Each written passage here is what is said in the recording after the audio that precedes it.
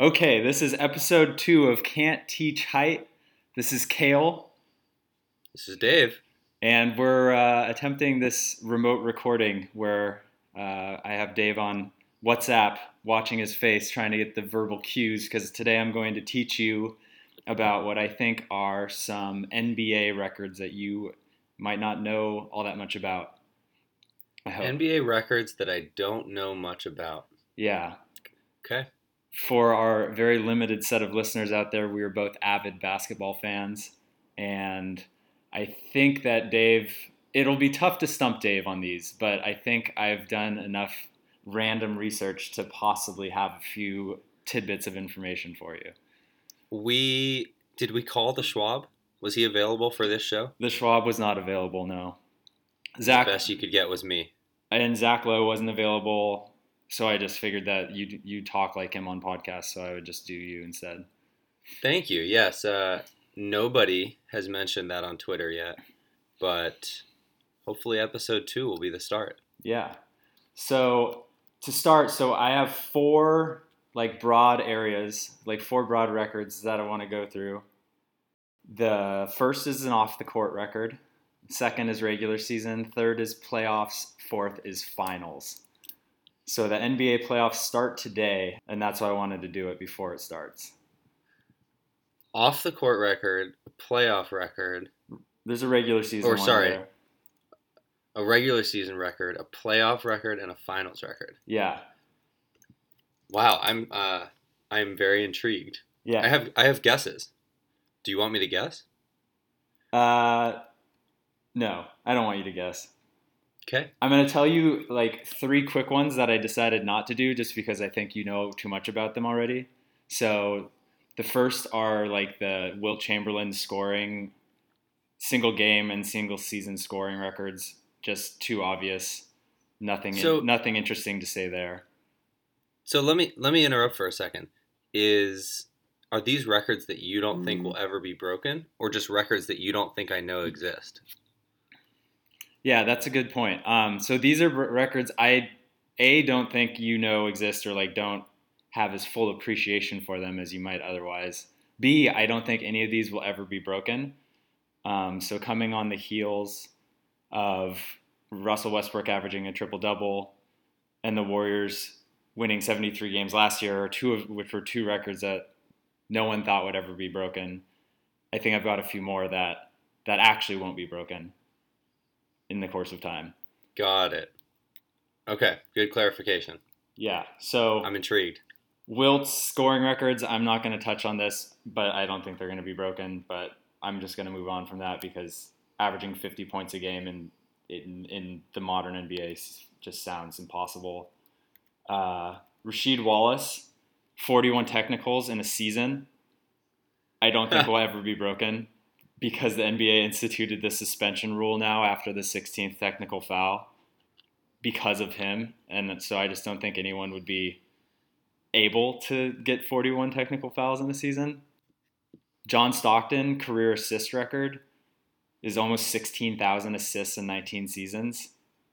Second place is Jason Kidd, who's 4,000 assists behind him, who's retired.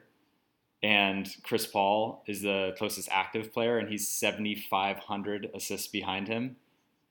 And I don't think that one's going to get touched anytime soon, especially with point guards being more scorers than distributors at this point. 7,000 assists back. Yeah. Stockton had a lot of assists. Yeah. Okay, so this is going to bring me to my first off-the-court record. And I'm going to ask you a question. What's your favorite movie with an NBA player in it? Blue Chips. Blue Chips? That's fair. I think you're forgetting about one, and it's going to be the movie that I think has a record that will never be broken, and that is Airplane. That is my favorite. That's spot on. That is my favorite NBA player in a movie. So great cameo by Kareem. Yeah. Can we talk about that movie for a second? I've still never seen it, but you can talk about it. You've never seen that movie. How have we been friends for all these years? I've never forced you to watch that movie. I think I forced my friend Justin to watch that movie multiple times. Yeah. I've forced every girl I've ever dated to watch that movie. No one's liked it. I'm the only person who likes it. So you're wrong about that. Did you know Airplane has a 97% on Rotten Tomatoes?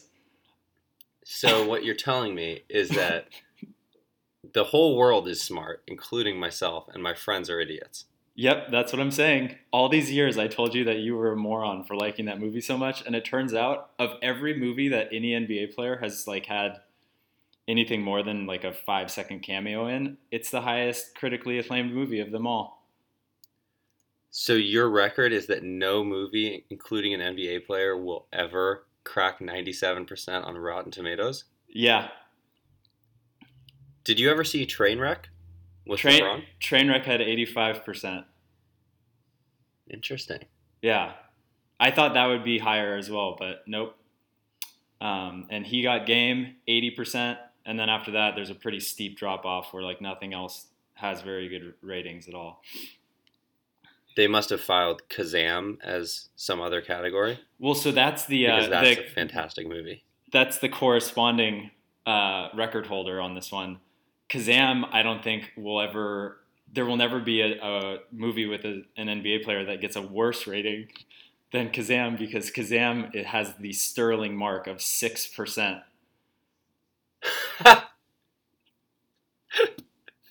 6% on Rotten Tomatoes. That's hard to do. Yeah, I mean, it takes like skill and dedication to get that low of a rating.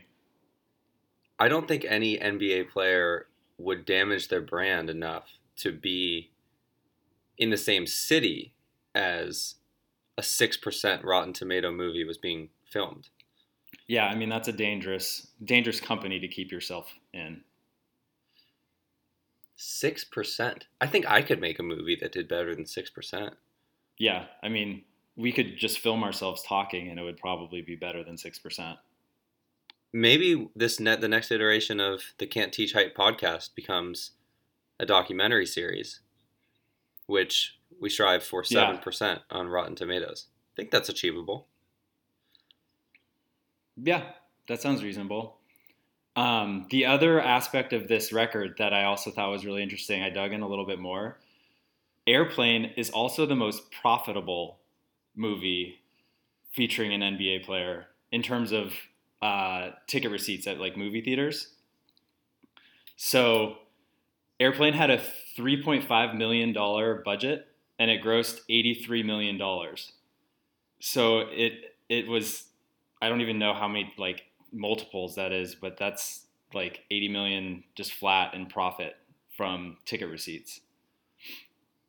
What about He Got Game, which was 20 years later? He Got Game, I mean, again, it's probably made money over time with like selling DVDs and stuff, but He Got Game only grossed $21.5 million on a $25 million budget. So it actually lost money just looking at ticket receipts.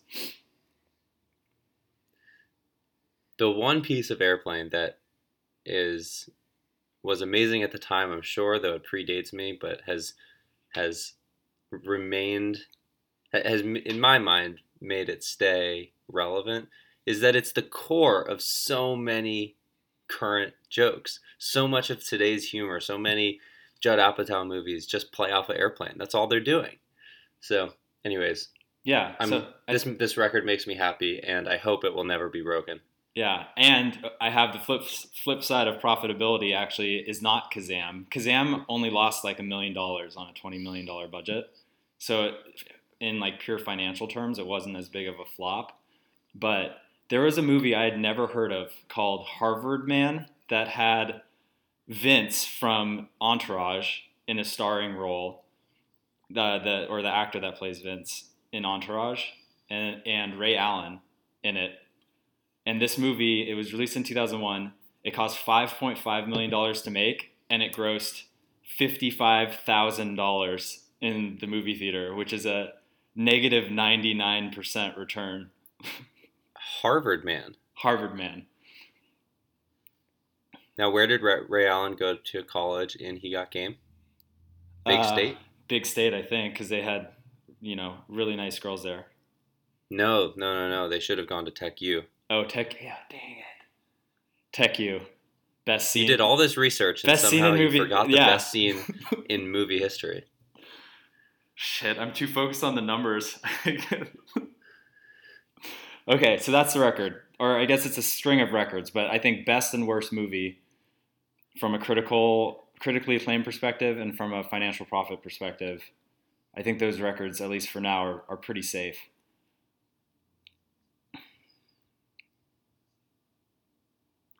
Well, you successfully stumped me there. Yes. Okay, next record. You're a big Iron Man guy, right? You like triathlons?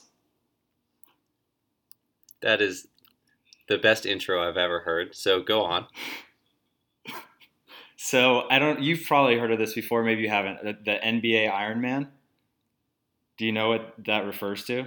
That's people playing 82 games in a season, right?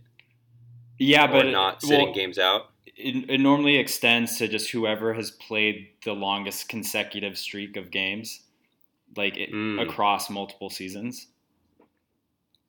Do you know who the all-time record holder is for NBA Ironman?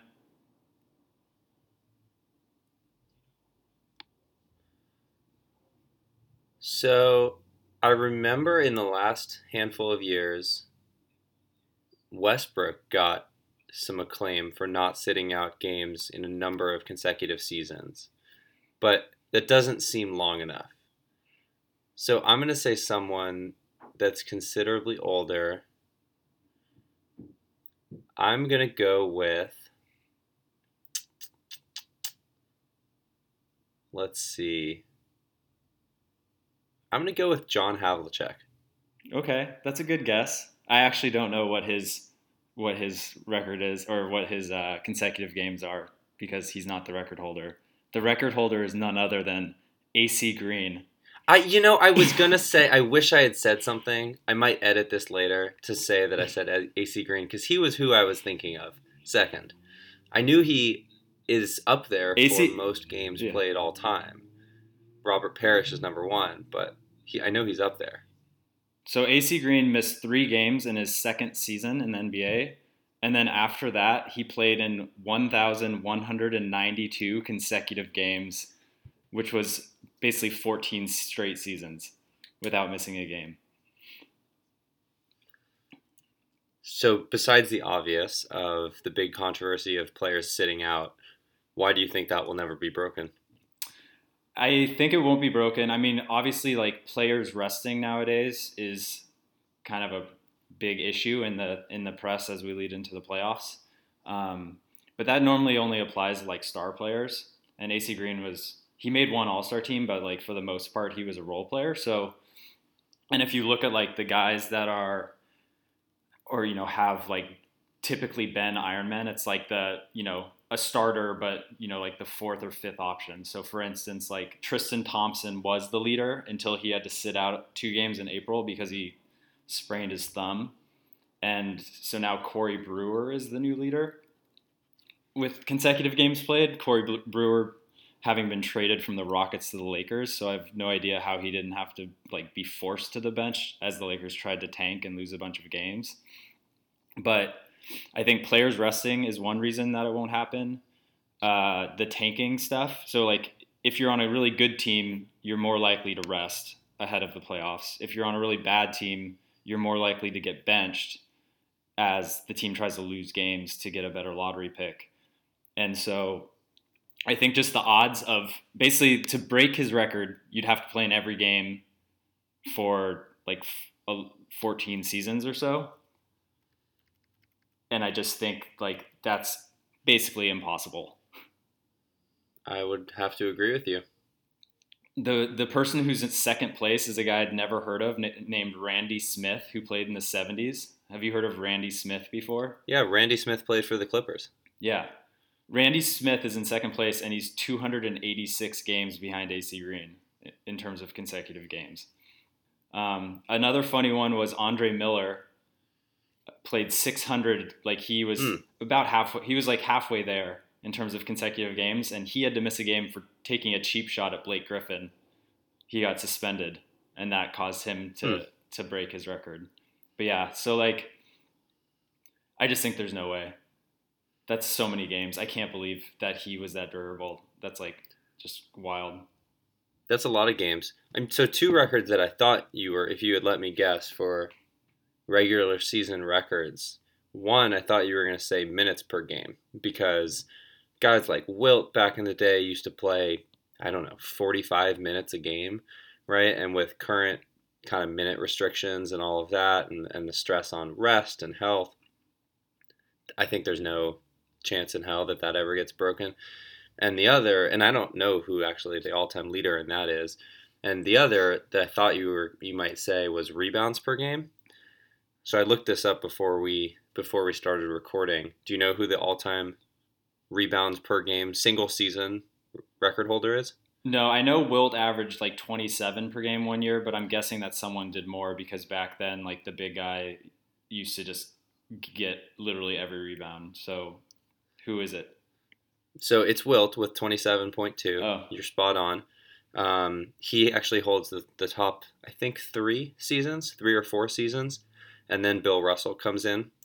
Uh, do you want to guess what place? So there's Wilt in the top three, and then there's Russell, and then in some combination it keeps going back and forth between Wilt and Bill Russell. Do you want to guess what place the next highest person's season is in? 20th. Well, you ruined my story, but 13th. Dennis Oh. Rodman has the 13th best all-time season in rebounding, but it's nowhere close to 27.2. Yeah, I mean, I feel like nowadays the leading rebounder in the league is normally like low teens, right? They're generally like 13 or something like that. Yeah, Andre Drummond and DeAndre have pushed that back up to 15 in the last couple seasons, but um, we're talking, even if they got up to 18, right? They're nowhere close. Maybe someone should tell Russell Westbrook to try to break that record next season. I think it's impossible, and I think the couple of reasons you hit on one major one, which is big guys got all the rebounds, and I think that was because there were no Kristaps Porzingises, there were no Ryan Andersons that were stepping out and shooting. Big guys just played down low, and so the opposing big guy blocked out one person maybe and got a rebound. And then the second piece is that they didn't have to. There was no defensive 3 second, so the notion of camping out in the lane was not a problem. Whereas now, big guys are roaming all over the place, and there are more rebounds to be had by guards, which I know we're not talking about this, but is one of the reasons why I think Westbrook's triple double versus Robertson's triple double versus Oscar Robertson's triple double. I mean, there are more rebounds to be had for guards now, whereas Oscar Robertson had to go get down there where guards weren't typically doing that. So I'm not trying to say one is more impressive than the other. In fact, I think in many ways Westbrook's triple double is even more impressive given a lot of trends, but that was one that I found interesting. Yeah, that makes sense. Okay, so that's the regular season. I agree that the rebounding one will never be broken. I just thought that talking about AC Green sounded way more fun. I like AC Green. Okay, now we're on to the playoffs. Um, what do you think is the biggest NBA playoff series upset in history? Are you really going to make me say the Warriors blew a 3-1 lead? Do you think that's the biggest one? Is that really what you wanted me to say right now? Okay, So in any series, I think there was a team that came back from being down 3 love, but it wasn't in the finals. yeah, that's looking at it in a different way than I was thinking about it. So the record that I looked at is if you at the beginning of the series you looked at just the regular season record of both teams in the series in terms of like how big of an upset it would be if they managed to win like enough games out of 5 back in the day or 7 now to win the series. Like, if a 500 team is beating like whoever, a 1 seed, that's kind of how I Mm-hmm. characterize as like the biggest upset. Okay, so let me I get the question. So yeah, let me think about this. Amend your answer. So the couple, it has to be an 8 versus a 1. The couple options are the Nuggets beating the Sonics, which I think if that were the answer, you wouldn't have asked the question because it would have been too close to home. It could have been the Warriors beating the Mavericks in 2007, the We Believe season. But I think that the Warriors' record actually wasn't so terrible, even though the Mavs, I want to say, won 67 games that year. And then there was a year when the 76ers beat somebody who had their best player go down to injury. And I don't remember who it was or what happened, but it was maybe the Bulls, maybe Derrick Rose got hurt and the Sixers beat them, but it wasn't so much of an upset because of that. I'm going to go with that, even though I don't remember the full picture. Yeah, I'm going to say 76ers in 2011. Yeah, so that the right one is the We Believe Warriors. But this is actually this has been like very interesting to look into because I just like didn't remember that many playoff upsets happening. I remember the We Believe really well. The Derrick Rose one I didn't remember at all. He blew out his knee, I think either during game 1 or game 2, and they were the Bulls were the 1 seed, but that was also during the lockout shortened season. So they hadn't played 82 games. And as a result, the like win differential wasn't as significant. But yeah, the 8th seeded Golden State Warriors were 42-40 when they upset the Dallas Mavericks, who had won 67 games that year. And so the win differential was 25 games in regular season record, which I don't think will ever be broken.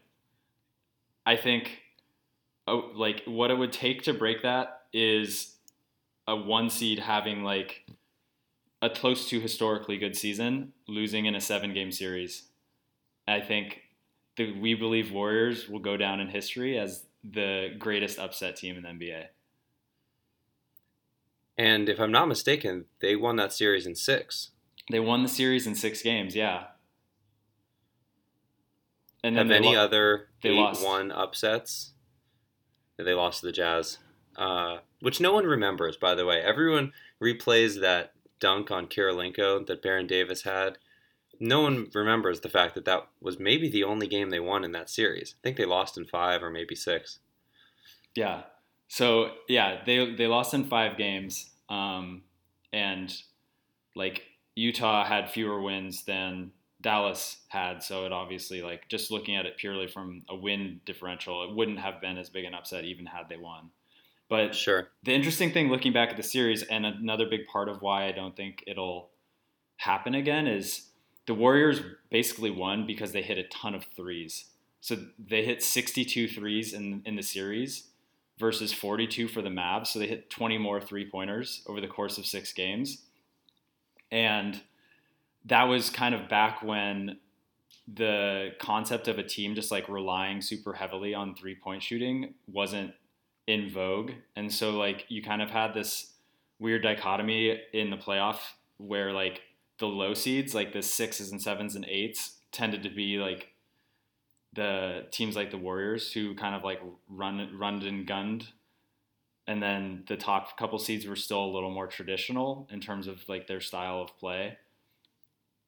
And now that that's been flipped, I think it would just be so much harder it's not inconceivable that styles will change as like time goes on. But in terms of the structure of today's NBA, like the top teams take so many threes and have such good shooting that I don't think that would be like the reason that an upset happened. I agree with you unless a big injury happens. Yeah. Big injury is like really the only way. If last year, I don't know how many wins the Rockets team had last year that was the 8th seed, but if they had essentially waltzed into playing the 73-win Warriors when Curry got hurt in game 1 and had knocked them off, all of a sudden we're talking about probably the biggest upset of all time.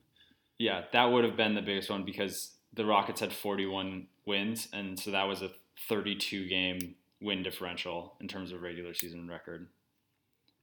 But the Warriors play game 1 tomorrow. against the Blazers. I don't have it in front of me. I don't know how many games the Blazers won, but it's not too far I off from do. 41. It's exactly, or no, they have 41 wins. Yeah. So if they were to beat the Warriors in this series, then that would be the new record. Well, we both know what Damian Lillard predicted, right? Blazers in Yeah. 6. Blazers in 6. But I want to talk through a few of these other upsets because they're pretty interesting. And I also was like looking at the stats of like different players and stuff to see the reason why the upsets happened. So I want to start with my beloved Sonics losing to the Nuggets. They're actually the second biggest upset ever, and that was in 5 games in a 5 game series. And the win differential there was 21 games. So again, the record was 25. So it was close, but not quite there. Um, Apparently, as Bleacher Report reported this week, apparently Gary Payton and Ricky Pierce threatened to kill each other during halftime of Game 2.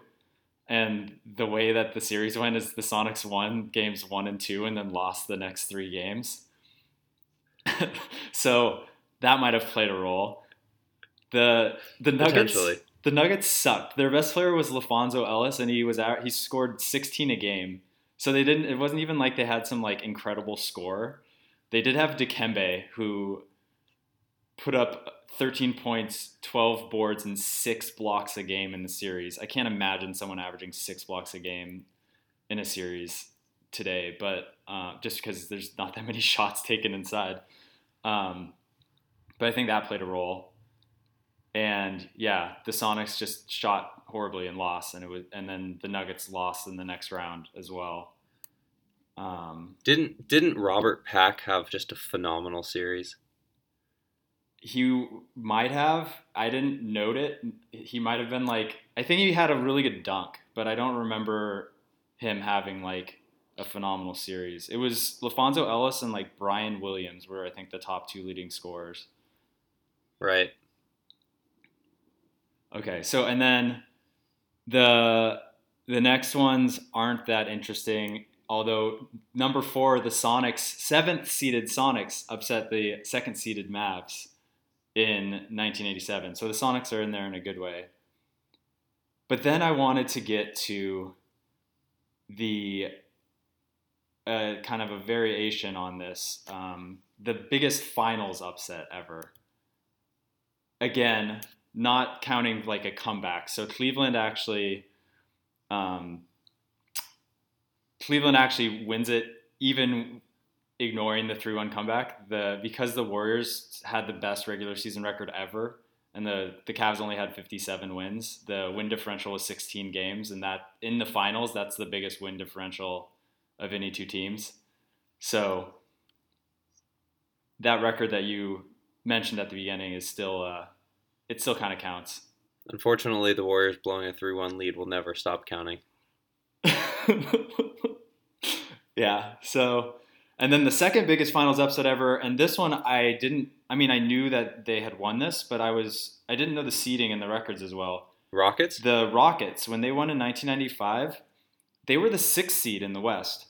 They had 47 wins, and then they beat the Orlando Magic, who had Shaq and Penny, and the Magic were the 1st seed out of the East, and so the win differential was 10 games.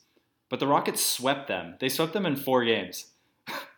Like they were. So the funny story about that season for the Rockets, as I remember it, was they had won the championship the year before. They had beaten a young Shaq and the Magic, and they had started out the following season very slowly. Vernon Maxwell was their 2 guard, if you remember, and then Vernon Maxwell had some sort of issue with Rudy Tomjanovich, and they traded him mid-season for Clyde Drexler. Yep. And Olajuwon and Drexler had played together in college, but everyone else... Oh, and I think they got rid of Otis Thorpe in the process too. And everyone else was like, Otis Thorpe was my guy. Like, Vernon Maxwell helped us get a championship. Who is this superstar that's coming in? Like, we're not going to give him the ball or whatever. And so it took a while for them to get over the hump, which is why they ended up with the 6th seed. But once they finally meshed, they were off to the races, at least is my memory. Yeah, so the other interesting thing about their playoff run is they upset the other team in every round of the playoffs. So they beat the third seed Utah in the first round. They beat the second seed Phoenix in the second round, and then they beat the first seed San Antonio Spurs in the third round when Olajuwon just eviscerated David Robinson and basically ruined his career.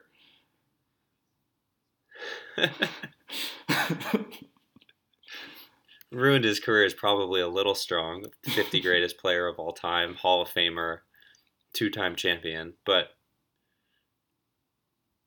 Yeah. Hakeem threw up a 33 points, 10 boards, 5 assists, 3 blocks per game through the whole playoffs that year. So that sounds like it was fun to defend. those were stats through the playoffs, or that was a single game? That was in the playoffs. His averages for the playoffs. That's incredible. Yeah. Okay, we're on to the last one. NBA Finals MVPs. So I want to talk a little bit about the worst statistical NBA Finals MVPs in history, because there are some interesting records here that I don't think any future NBA Finals MVP can ever top. So first of all, there were no Finals MVPs before 1969.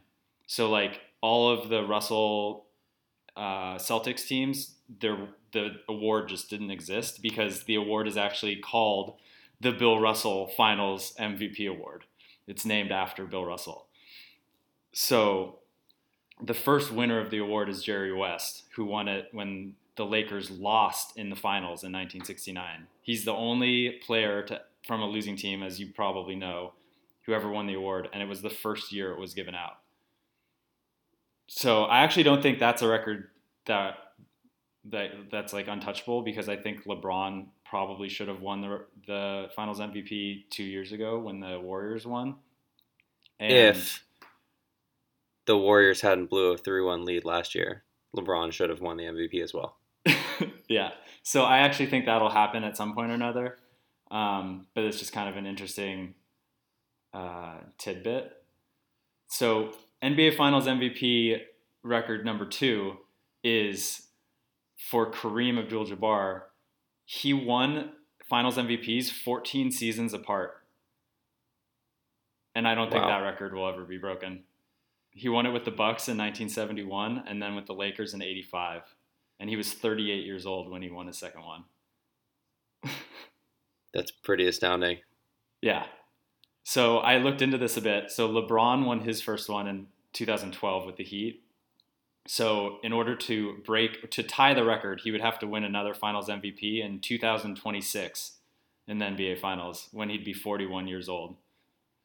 So that seems like a long shot. Well, Kareem was 24 when he won his first. Yeah, something. Yeah.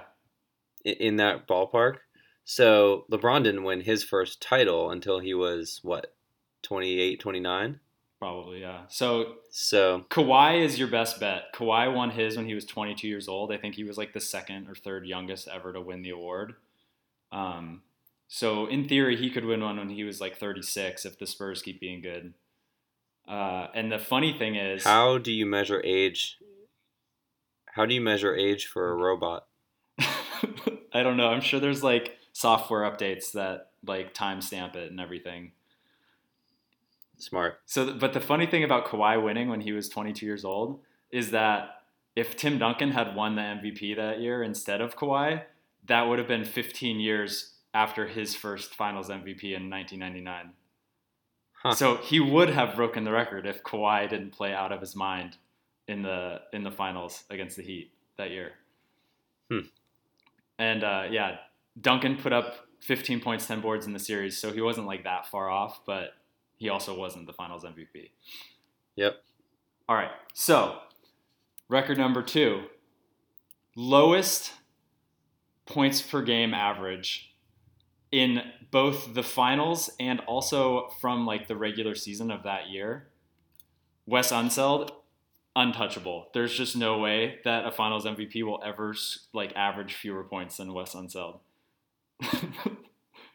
He averaged. How many? Okay, In 7 finals games in 1977-78 against the Sonics, which sucks, he averaged 9 points a game, and he won Finals MVP. Iguodala couldn't have averaged that many more than 9. So Iguodala probably averaged 12. Okay, all right, go on. Give me time. Okay, so he averaged 9 in the series, and he averaged 7.6 points per game in the regular season. Wes Unseld in that season. So he upped his scoring average by, 15% or so to get to 9 in the finals. But he won the Finals MVP while Elvin Hayes was on his team putting up 21 and 12. Huh. Yeah. Did he guard some incredible center or something? Yeah, I tried to look into it, and it sounds like he was just like their defensive anchor and like their captain and leader, and he got the award like for his presence more than anything. Like he had won the MVP, I think, in the early 70s, so he was on the tail end of his career. He only played, I think, 3 more seasons after this. But yeah, they beat the Sonics in 7 games. 5 of the 7 games decided by 6 points or less. So he might have hit some crucial shots. It was tough for me to tell. But yeah, Elvin Hayes, if I were Elvin Hayes, I would feel like I got completely robbed of that Finals MVP. Huh. So I don't think any Finals MVP will ever average fewer than 9 points a game in the finals or 7.6 points per game in the regular season. Now, Iguodala... I'm with you on both of those. Iguodala came close. He was real close. He averaged 7.8 points per game in the regular season, the year that the Warriors won. And I want to just revisit Andre Iguodala winning Finals MVP because it's ridiculous in so many ways. I know we played really well in that series, but it's just funny. So 2014-2015, Iggy averages 7.8 points per game. He doesn't start. Like, he comes off the bench all season, as he does now. The Warriors win in 6 games. Iguodala catches fire in the finals, but he also didn't start until he only started the last 3 games of the series. He's the only Finals MVP who didn't start every game in the finals. So that's number 1. He also has the worst finals free throw percentage of any Finals MVP winner. He shot 35.7% from the free throw line in the finals. That's gross. I think that's another untouchable record because even Shaq couldn't beat it. If Shaq can't beat your like poor free throw shooting record, then I don't think any Finals MVP is going to beat it. Wow. Yeah. He also he scored 35% from the line. Yeah. Iggy scored 25 points in the clinching Game 6 of the finals, which is like a big part of why he won the award is because he killed it in the final game. But he also became the first player in NBA Finals history to score 25 points in the championship clinching game, so the final game of their season, without recording a single 25-point game the entire season and playoffs up to that point. That's great. I remember that game vividly. I mean, he was incredible. He was everywhere. Yeah. I mean, he played out of his mind, but I don't think he was fully deserving. LeBron came in second place in the voting. So the voting was 7 for Iggy, 4 for LeBron, 0 for Steph Curry. LeBron was on the losing team, the Cavs, and he was averaging, in this series, he averaged 36 points, 13 boards, and 9 assists. So he almost averaged a triple-double in the series. That's decent. And he probably should have won because he was clearly the most valuable player on the floor. Like, Kyrie Irving got hurt, and the only reason they got to 6 games was because LeBron was just a total animal. But Steph got criticized a lot, and so I looked back into it. That was his first regular season MVP year. He got 0 votes for the Finals MVP, but he still put up 26 points, 5 boards, and 6 assists. So it's not like he was just like sucking. He almost averaged 30 points in the series. Well, if I remember correctly, he had one spectacular game, which I think was Game 5.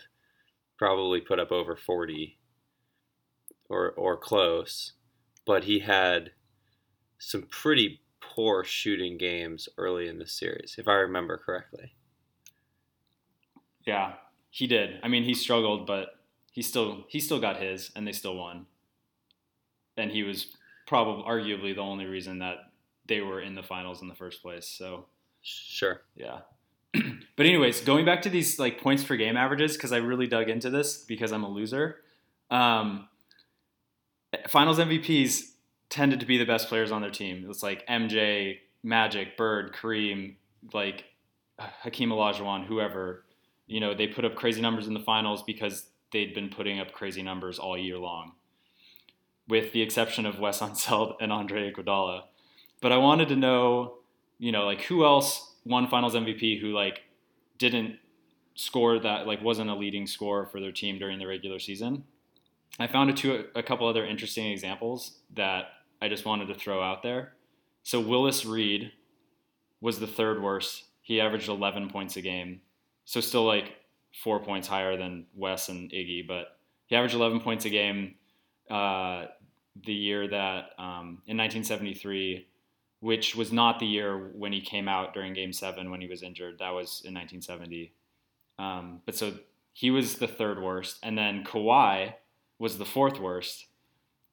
When he won in 2014, which we already talked about, he only averaged 13 points a game. And then in the finals, he upped it to 18 and also guarded LeBron and, you know, played really well. And so he won it.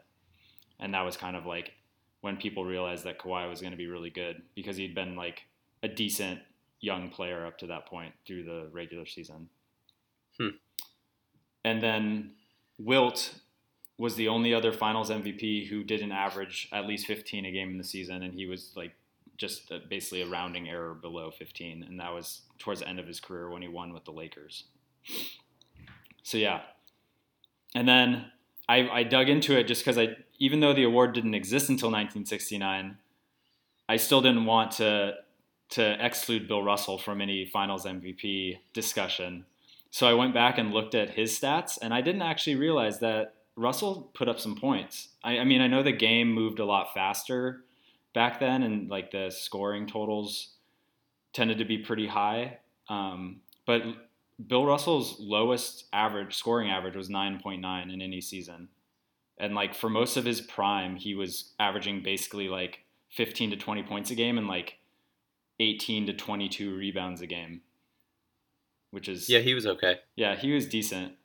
But yeah, I think his worst finals stats was in 1969, which was like the year that Jerry West won. So I guess in theory he could have won a single Bill Russell Finals MVP.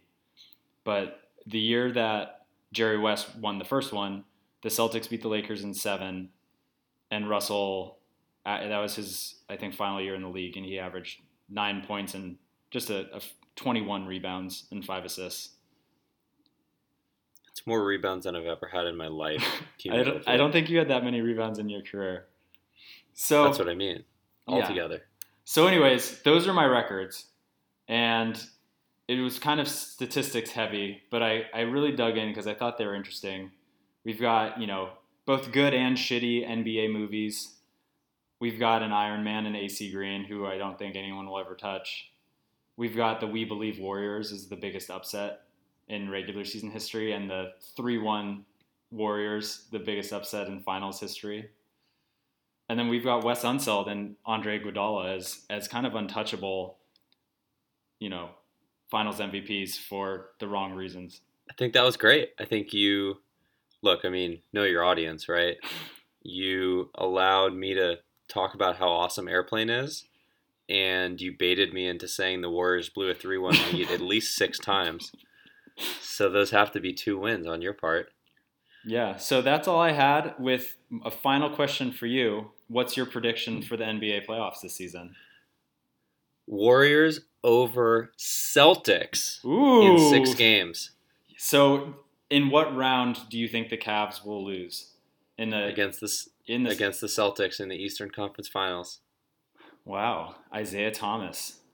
I think Jay Crowder has a phenomenal defensive series against LeBron. I think their ball movement just shreds up the Cavs. I'm going with the Celtics. Great. Well, I think the Warriors will also win, but I don't think anyone's going to beat the Cavs until the Warriors do. At least I hope not, because I really, really want to see that rematch. I would like to see that rematch as well. What? And I also think the Celtics provide a pretty difficult matchup for the Warriors. So selfishly, I'm not super eager to see that, but it's my prediction anyways. Great. Did you learn something new today? I learned a lot of new things today. I had big plans for the day, but I'm just gonna watch all movies, including NBA players, for the rest of the day. Great. Well, I'm looking forward to seeing what you teach me next week, and I guess I'll keep all these statistics in my back pocket for random bar conversations. You never know when it's gonna come in handy. All right, man. Have a good Great one. stuff. Great.